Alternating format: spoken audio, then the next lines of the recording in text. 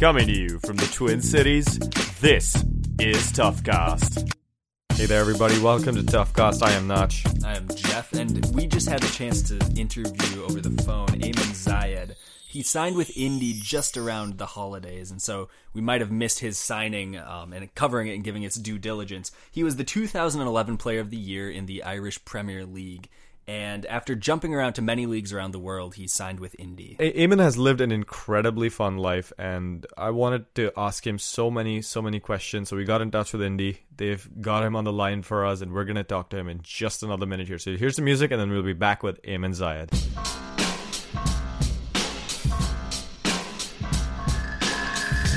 Ayman Zayed, thank you so much for coming on Toughcast. We really appreciate this. Yeah, it's a pleasure coming on and speaking to you two guys. So you've done some incredible things so far. You know, when you were in Ireland, you were Young Player of the Year, you were Player of the Year, you've seen the world, and now you're in Indy. And the first question I had for you was, what made you decide to come to America at this point to choose Indy 11? I just felt it was the right time to come across and try America. America is a place that I've always been interested in coming over to and playing football in. Back in 2012 and 2013, I had interest from a couple of clubs in America, but it just wasn't the right time. I was in Iran at one stage during that, and I had a couple of other things going on, so I just couldn't commit to coming over to America. But it was always in my mind that, you know, if the opportunity arose again in the future, that I would like to go. And fortunately for me, it arose again in November 2015. I first spoke to Indy 11 and Tim Hankinson, the coach, and after a few brief conversations, I was more than delighted to come over and experience Indy 11 and America and soccer in America, because obviously over in Ireland and the UK, we get a lot of the MLS. So I would know a little bit about the MLS. They show some live games over there, but the NASL is relatively new to me. So it's something that I'm looking forward to, and I've heard good things about. And you mentioned Tim Hankinson, and I'd read that you were in touch with him prior, when I believe when he was in charge of the San Antonio Scorpions. I want to ask you how you got in touch with him and what he saw in your game back then and now that he thought, this is someone I have to pursue and bring over to my team. Yeah, that's correct. Back in 2012, it was actually the assistant manager of San Antonio Scorpions, Alan Marcina, or Marcina, I hope I'm pronouncing the name right. He was the very first person that got in touch with me. And through Alan, I spoke with Alan, then I also spoke with Tim Hankinson. And we talked about me coming over at San Antonio Scorpions back in January 2012. The interest continued until July 2012. And then again, it continued until July 2013. So Tim Hankinson was definitely interested in bringing me over. He obviously saw something in my game. I hope it was goals, because that's what I like to concentrate on most. So he obviously saw something in my game and he liked it and he was interested. And, fast forward a couple of years, he takes over the Indy 11 job, and the interest remains. He's definitely a vital cog in bringing me here and why I'm here. Any of the conversations I've had with him have been really good. Listening to his philosophy on football and how he wants to play and how he sees myself fitting into the team. But look, first and foremost, I'm a striker, I'm a forward. He's brought me in to score goals, and that's what I intend to do. So going into that year beforehand, you'd been playing in Ireland for quite a few years at that point. In 2010, after playing the season, you were about to transfer out to Libya, and your transfer was blocked due to some rules regarding Libyan internationals under the age of 30 for playing into the league. And then you came back in 2011 and won the Player of the Year for the league. What kind of either a chip on the shoulder or mentality did you have to adopt after that sort of a hurdle? Yeah, that's a funny one. That Libya one was crazy. Like, you might as well call that rule the Ayman Zayed rule, because it was made for me and no one else. I'll tell you briefly. I joined up the Libyan national squad back in 2010. I think it was the summer of 2012, or just after the summer, just after the summer of 2010. Sorry, and when I went over to play for the national team, I got approached by a couple of clubs over there. The two biggest clubs in Libya were two teams based in Tripoli. Al Ittihad was one team, and Jesus, the name of the other escapes me. There was another team anyway. Sorry, apologies. I can't think of the other team now at this stage because I don't even think they're still there anymore. Basically, there was two teams that were interested in me at this stage. One team was run by, let's say, or was known to be associated with the government, and Mohammed Gaddafi, his son, Dr. Mohammed Gaddafi was his name. He was in charge of this team. So basically, this team approached me and asked me to sign a contract. They were the first team that approached me. I listened to them. I sat down with them. We trashed out a 6-month contract. There was one little detail with that contract that I said that I wanted fixed. So I said to give me a few days and to give them a few days to hopefully, fix this little detail. In the meantime, another team in Libya, their big rival, which was seen as the supporters team, it was seen as a team that was perhaps against the government, if I can say that. And this team asked to meet me. I said yes. I was a free agent. I didn't see any problem in it. I sat down with them, and they offered me a contract for 6 months. And they offered me an even better contract for 6 months. So I decided that, this team was the team that I wanted to sign for. So I told them I was going to sign for them. That got back to the other team that was run by Dr. Mohammed Gaddafi and associated with the government. And as soon as they found that out, that I was going to turn down their team and sign for their big rival, they brought out this rule. That said, it was even the wording of it was so silly. It was basically any professional player that had played in Europe that came over to represent the national team of Libya cannot play in the league in Libya as a professional until they are 30 years of age or older, which was obvious. As I said, you might as well call it the Aim Inside rule because I was the only player. I was actually the first player from Libya based out of Europe to come over and represent the Libya national team. So, it was ridiculous. It was a kick in the teeth because you know what, I actually kind of fancied going over to Libya for 6 months and trying it out. And the deal that was on offer was a very, very good deal. But look, it wasn't to be. So fast forward a year, I joined a team in Ireland called Derry City, and you know what, it worked out great because I had an unbelievable year. I really enjoyed my time in Derry, and I played some great football. I was part of a very good team. I struck up a great relationship. As a striker, I feel it's important to strike up relationships with the creative players in the team. And I happened to strike up an unbelievable relationship with a left winger called James McLean, who's gone on to represent the Irish national team, and he obviously plays in the Premiership. So he'd be a good friend of mine, actually. And we struck up a great little relationship. He was playing out left, and after training would kind of stay back and he'd cross a few balls from the left and not finish it. And I remember, I think it was the third game into the season that I kind of said to him, like, you know what, you need to work on your crossing. So I said, to be fair to him, he took it well because he was younger than me, like, and I said it in a nice way, like, because I wanted him to be better, he wanted me to be better. We were working for each other, like, so.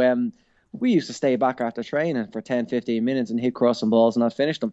And that relationship went onto the pitch, and a lot of my goals that year were because of him. And I often joke with him because he ended up getting a move to Sunderland that season. And I often joke to him saying that it was because of me getting on the end of his balls that he got that move to Sunderland. Because but to be fair, he actually had a great cross in him. So anyway, I had a great year. I enjoyed it, and from there, I went over to Iran.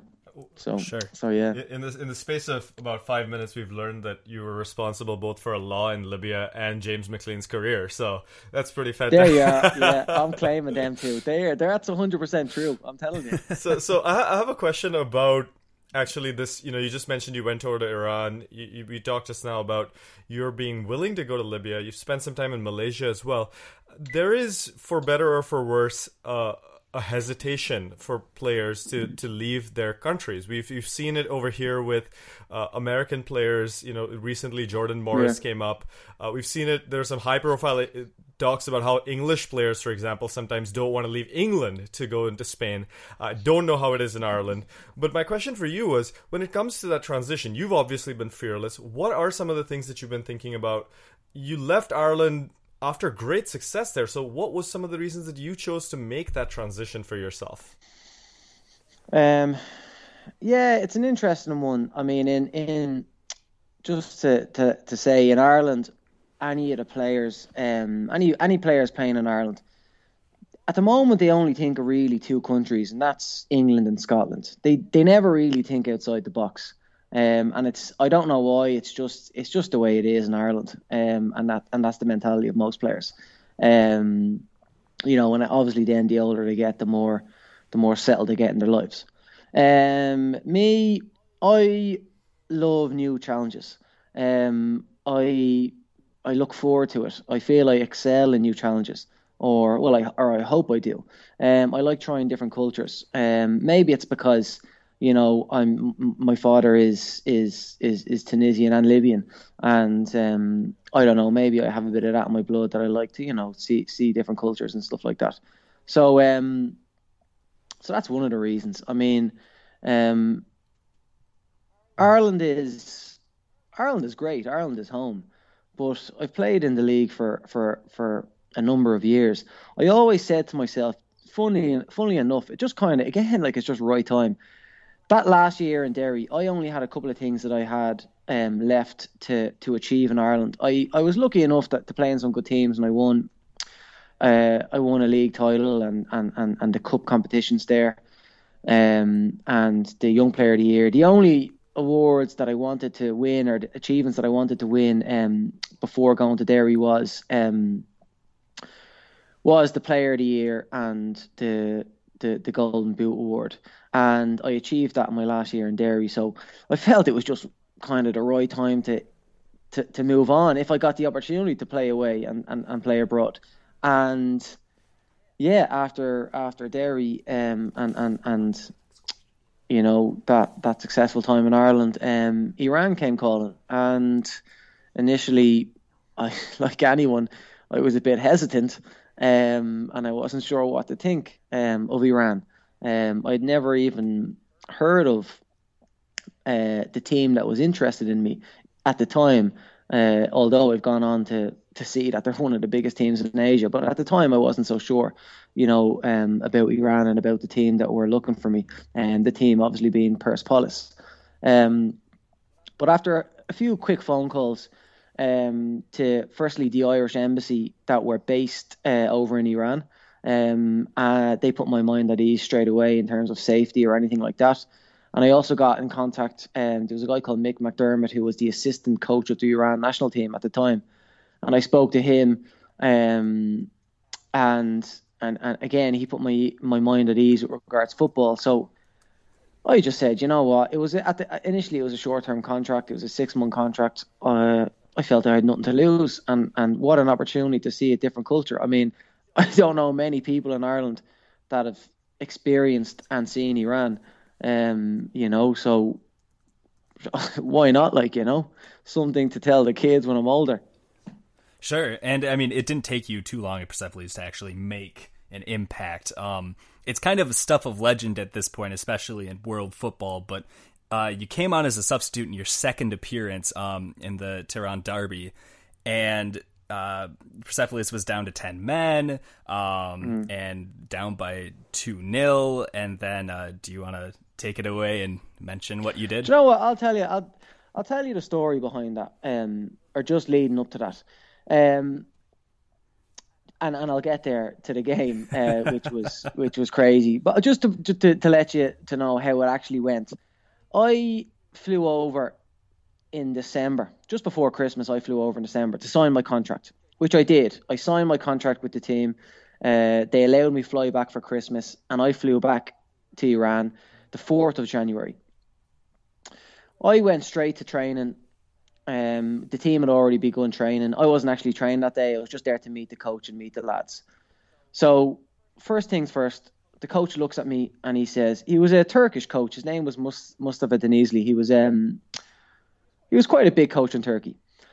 He turns around and says to me, through his translator, "Who are you?" I was like, I'm the new player, Ayman Zaid. He goes, "All right." He goes, "Well, what position are you?" And I said, I'm striker. And he turns around and goes, through his translator, he says, "I did not sign you. The president of the club signed you. I never told him to sign you. So, firstly, apologies for that. But all I can do is see you in training for 2 weeks, and I'll make my mind up then." Oh my. So, you know, I walked away going, "What the hell did I just get myself into here?" You know, I didn't know what to think. Like, so anyway, this was 4th of January. I trained away for a few weeks. Actually, I trained away for 4 weeks. There was no sign of me making the first team or the first team squad. I think in that month of January, the first team squad had played, let's say, 5 games. They might have won 2, lost 2, drawn 1. Wasn't particularly great. Mm-hmm. At the end of the month, the coach, who hadn't spoke to me at all, rang the president of the team and said, "Listen, this Irish guy you brought, I don't want him. I'm not going to use him." The president turned around to the manager and said, or to the coach, and said, "You are going to use him. I signed him. I paid. He goes, "I signed him. I've already paid him some of his money up front, so you bloody well better use him, at least in one game." So the coach, as they do in those countries, they, whatever the president says, to be fair, they actually do. So this brings me to the game that you were talking about. I was on the bench. It was a derby game against Esteghlal, which is a massive derby in Iran. At this point in time, I hadn't got a clue about the rivalry and the derby or anything like that. Basically, I showed up to the stadium. There was 80-odd thousand people there, and I was going, what is this? This is great. Like, I mean, I was absolutely loving this. There was absolutely no pressure on me. I was on the bench, so I was just sitting there watching this game in front of 80-odd thousand people, just soaking in the atmosphere, going, "This is great." Like, so anyway, first half we are 1-0 down, and the coach tells 3 players to warm up, and I'm not one of those players. It was another striker, a midfielder, and a defender. And usually when the coach tells three players to warm up, it's usually one of those 3 that are going to come on, and the rest of the subs might as well just have a shower, because you're not getting on.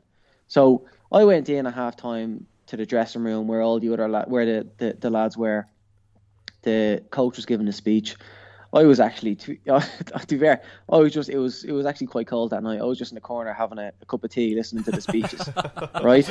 Honestly, this is what was happening. Like, I was just taking it in, like, and with about 5 minutes left of half time, the coach turns around. Well, he actually just, all I hear is Ayman. And I'm going, like, okay, someone's looking for me here, like.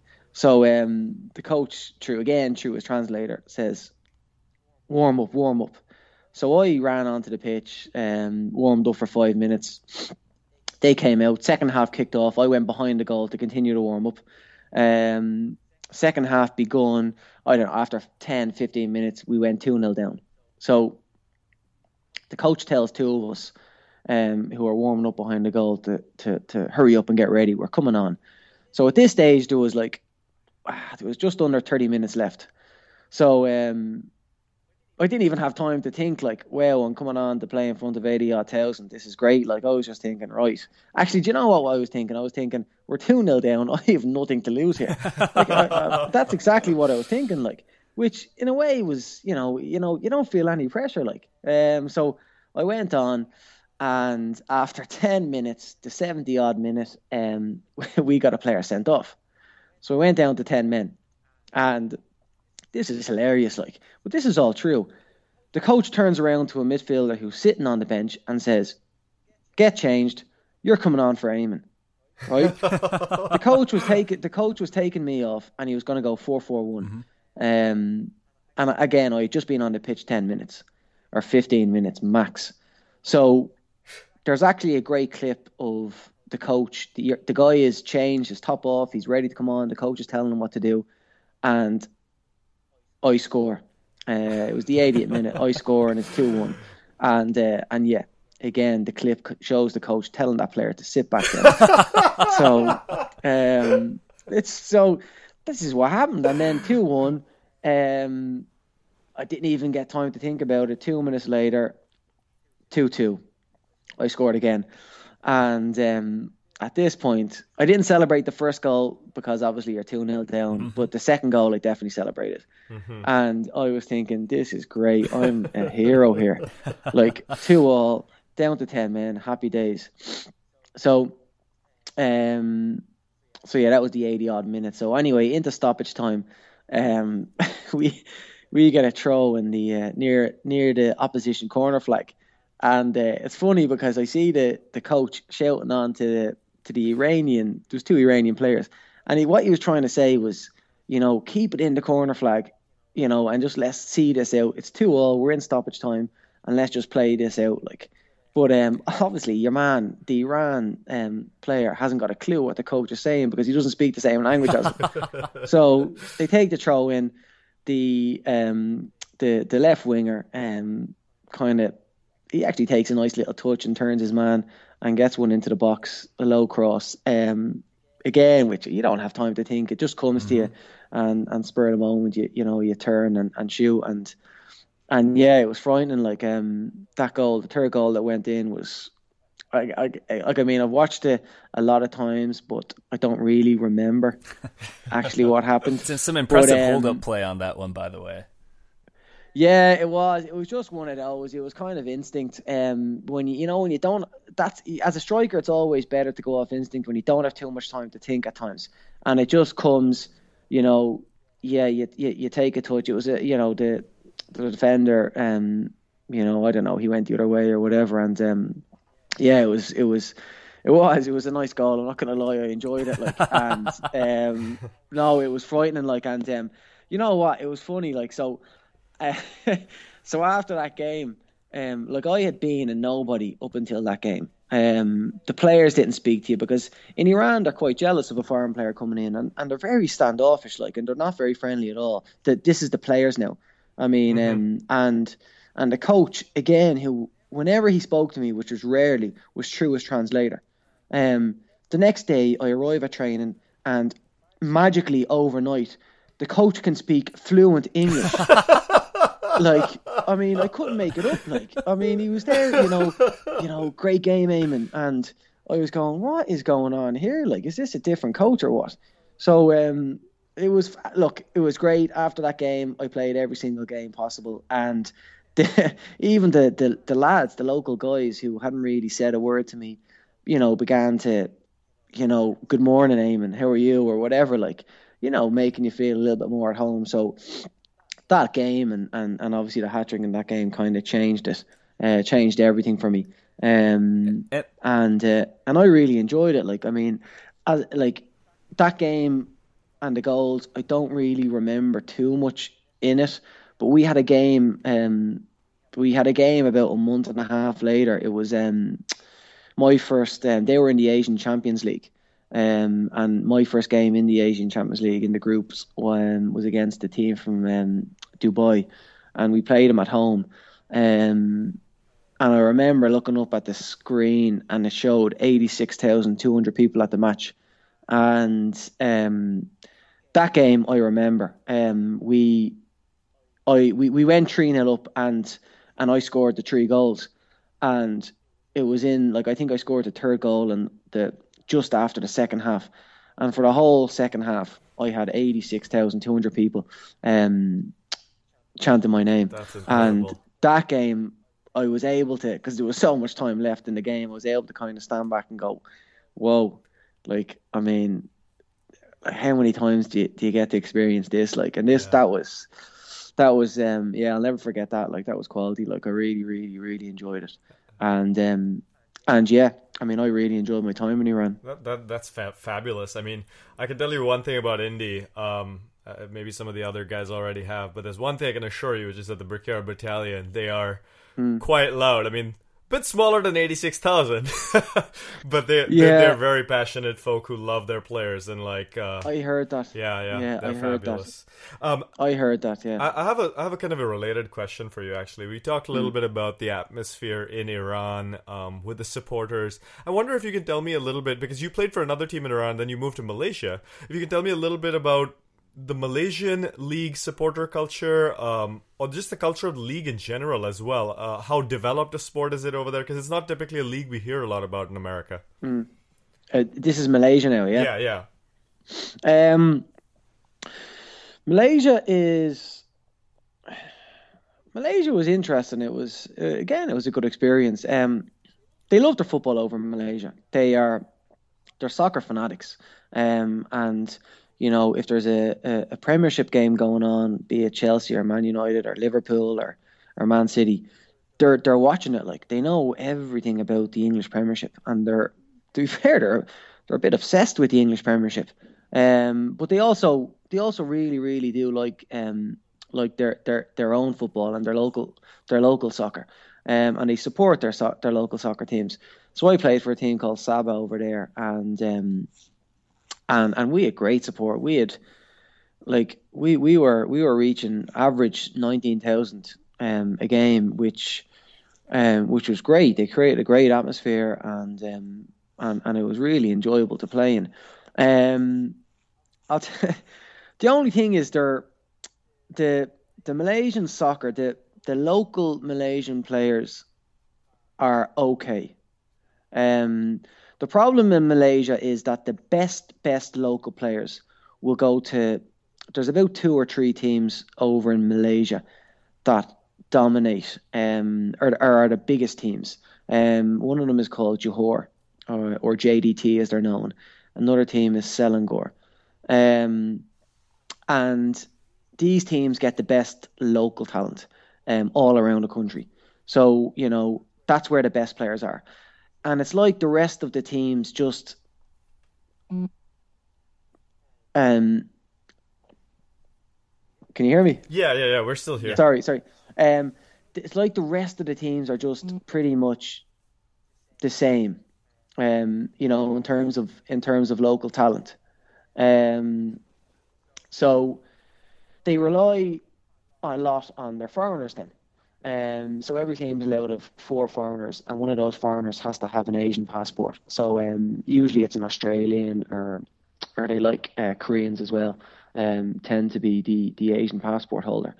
So this puts a lot of pressure on the foreign players to perform, and they really, really expect a lot of the foreigners. Maybe because the local players aren't as good, but they expect a lot.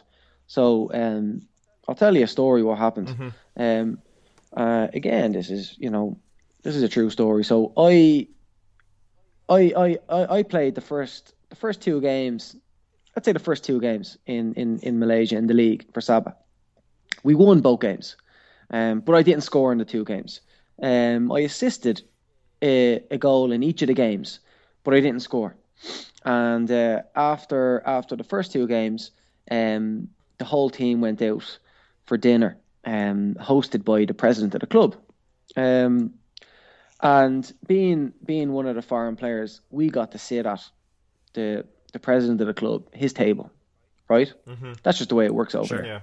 That's the culture. It's different. Like they kind of put the foreign players up on a pedestal, which I don't agree with, and the local players kind of look up to you, or well, they act inferior to you, and instead of being a teammate, they act like they're inferior to you, which is not a good thing. Like, and I don't think it's right, and definitely not in a team sport.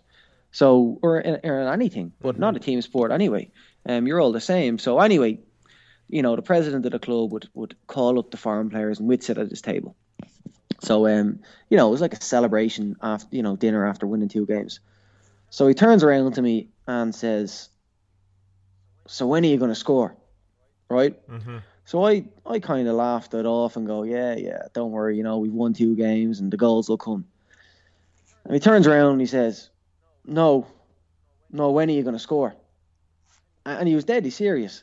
And he took me by surprise. I didn't know what to say to him. I was thinking, like, whoa, like, chill out. Like, we won 2 games. I helped in those 2 games.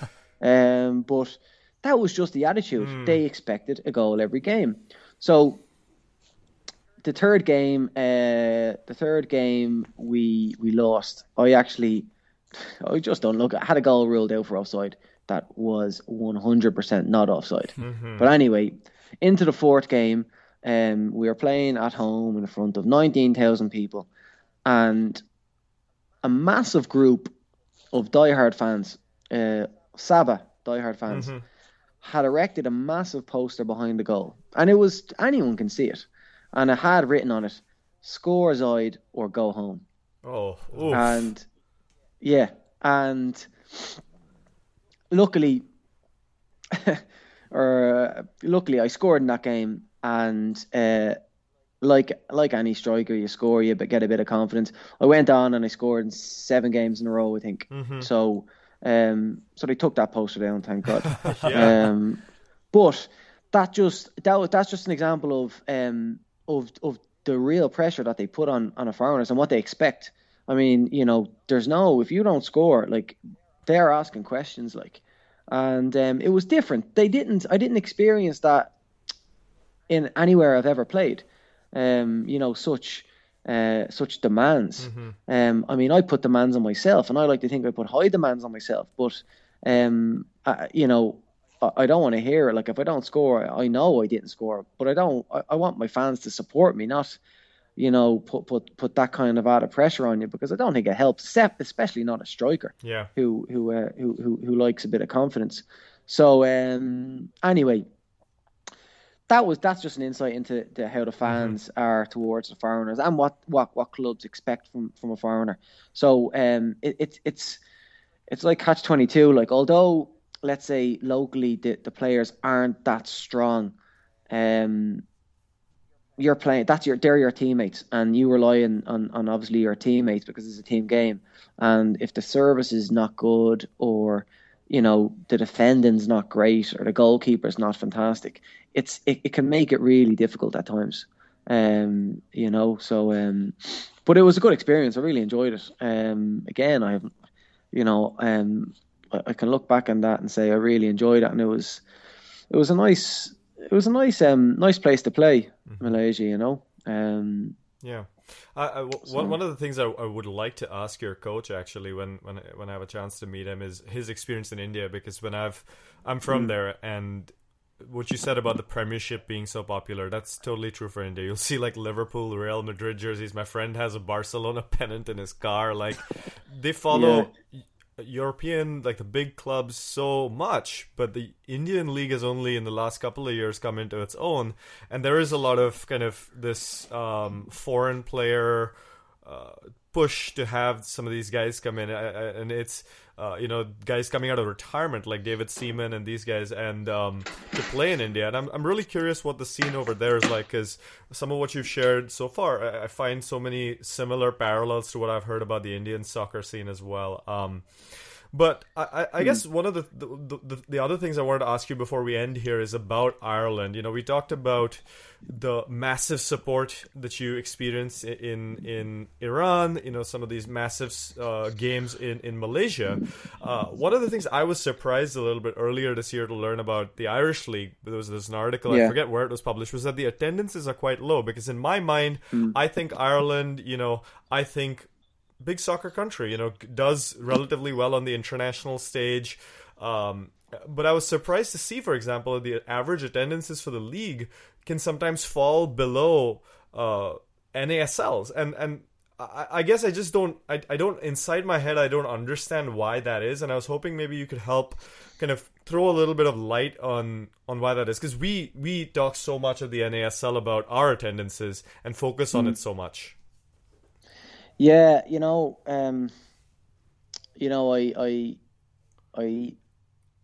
I do a bit of work with the PFAI, the Players Union over in Ireland, and one of the things we talk about is the attendances and that aspect of it in Ireland.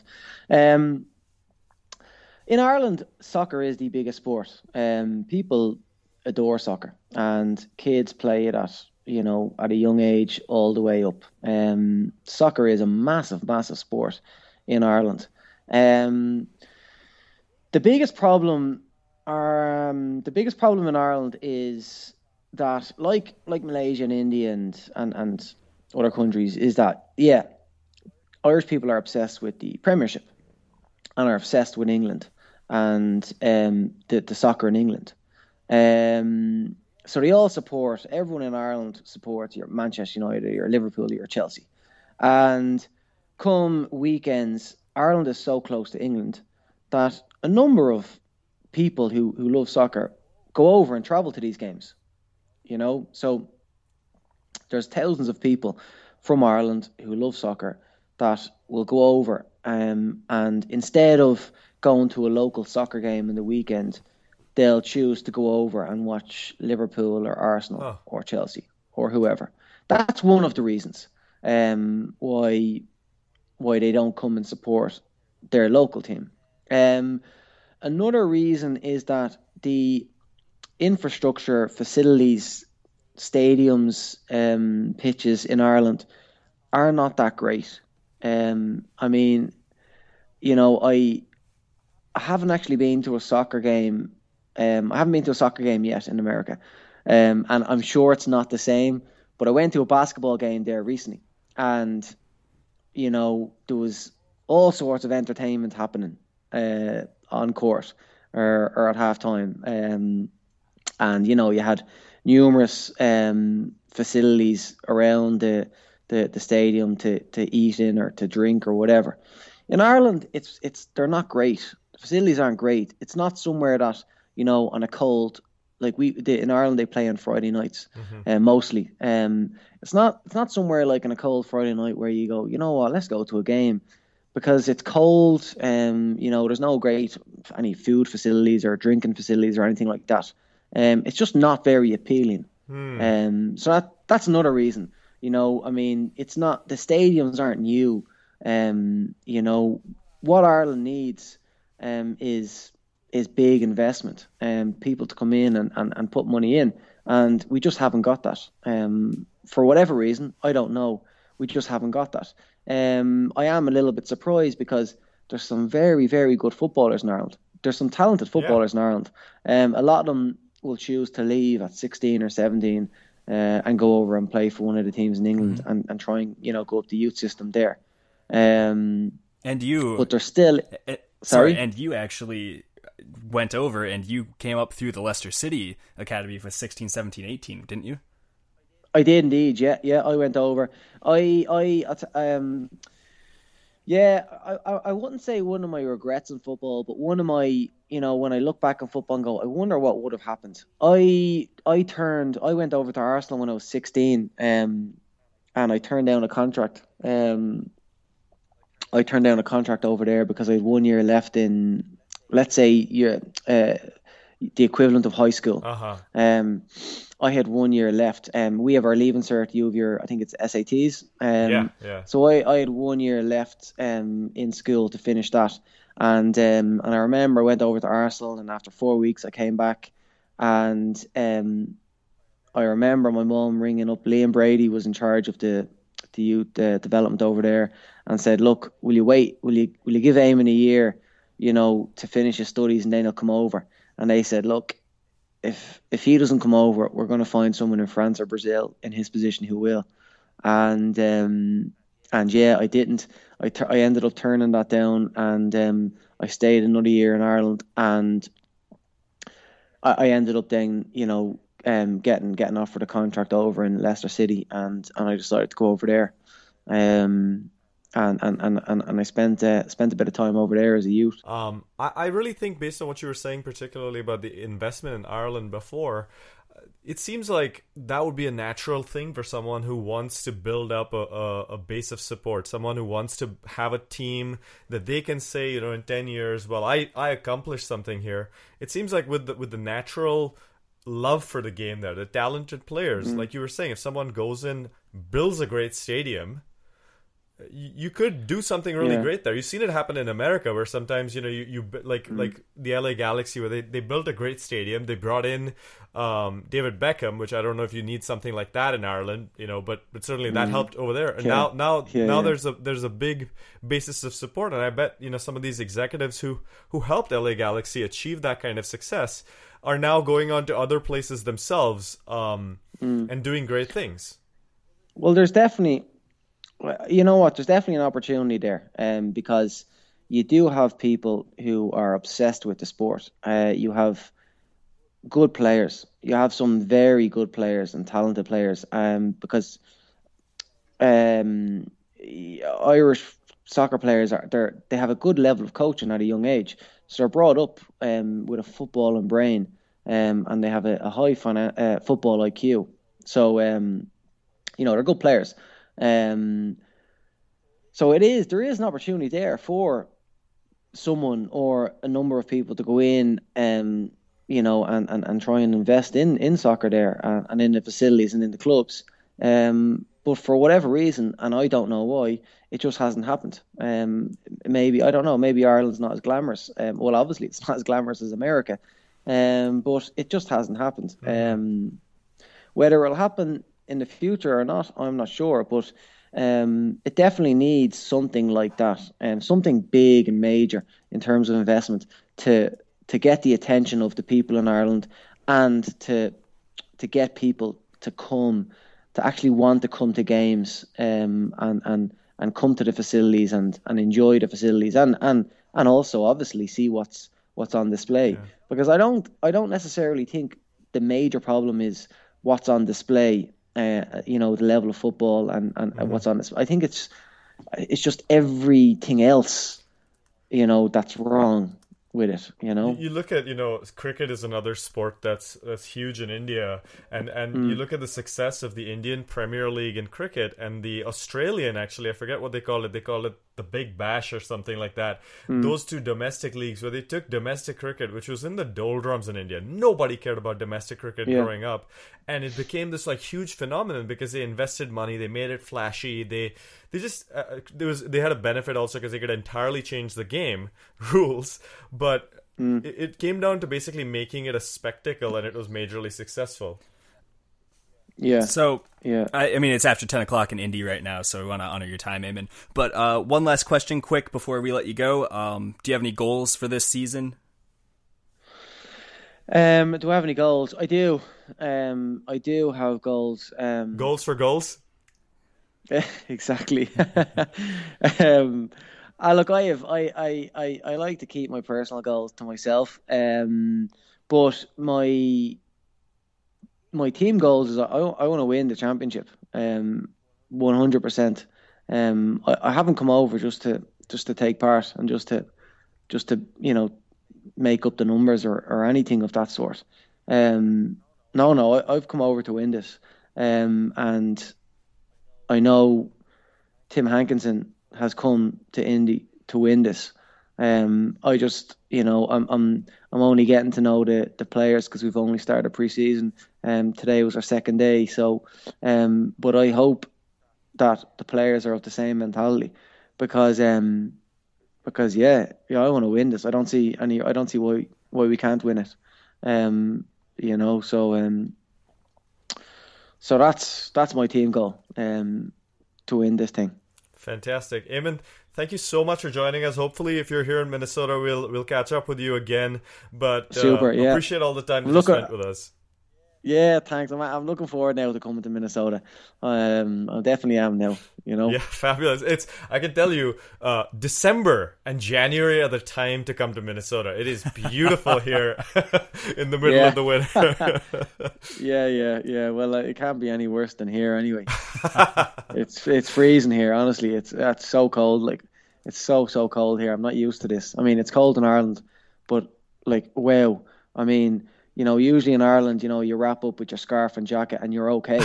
Over here, it's like you need like 3 jackets and 3 scarves to be okay. It's frightening, like, But I'm told there's going to be good weather soon enough. Oh, summers in the Midwest are gorgeous. They're supposed to be. Well, I'm looking forward to it. Well, we'll let you get back to like your locker room in Persepolis on that day in 2012 and get back to your tea in the corner of the room.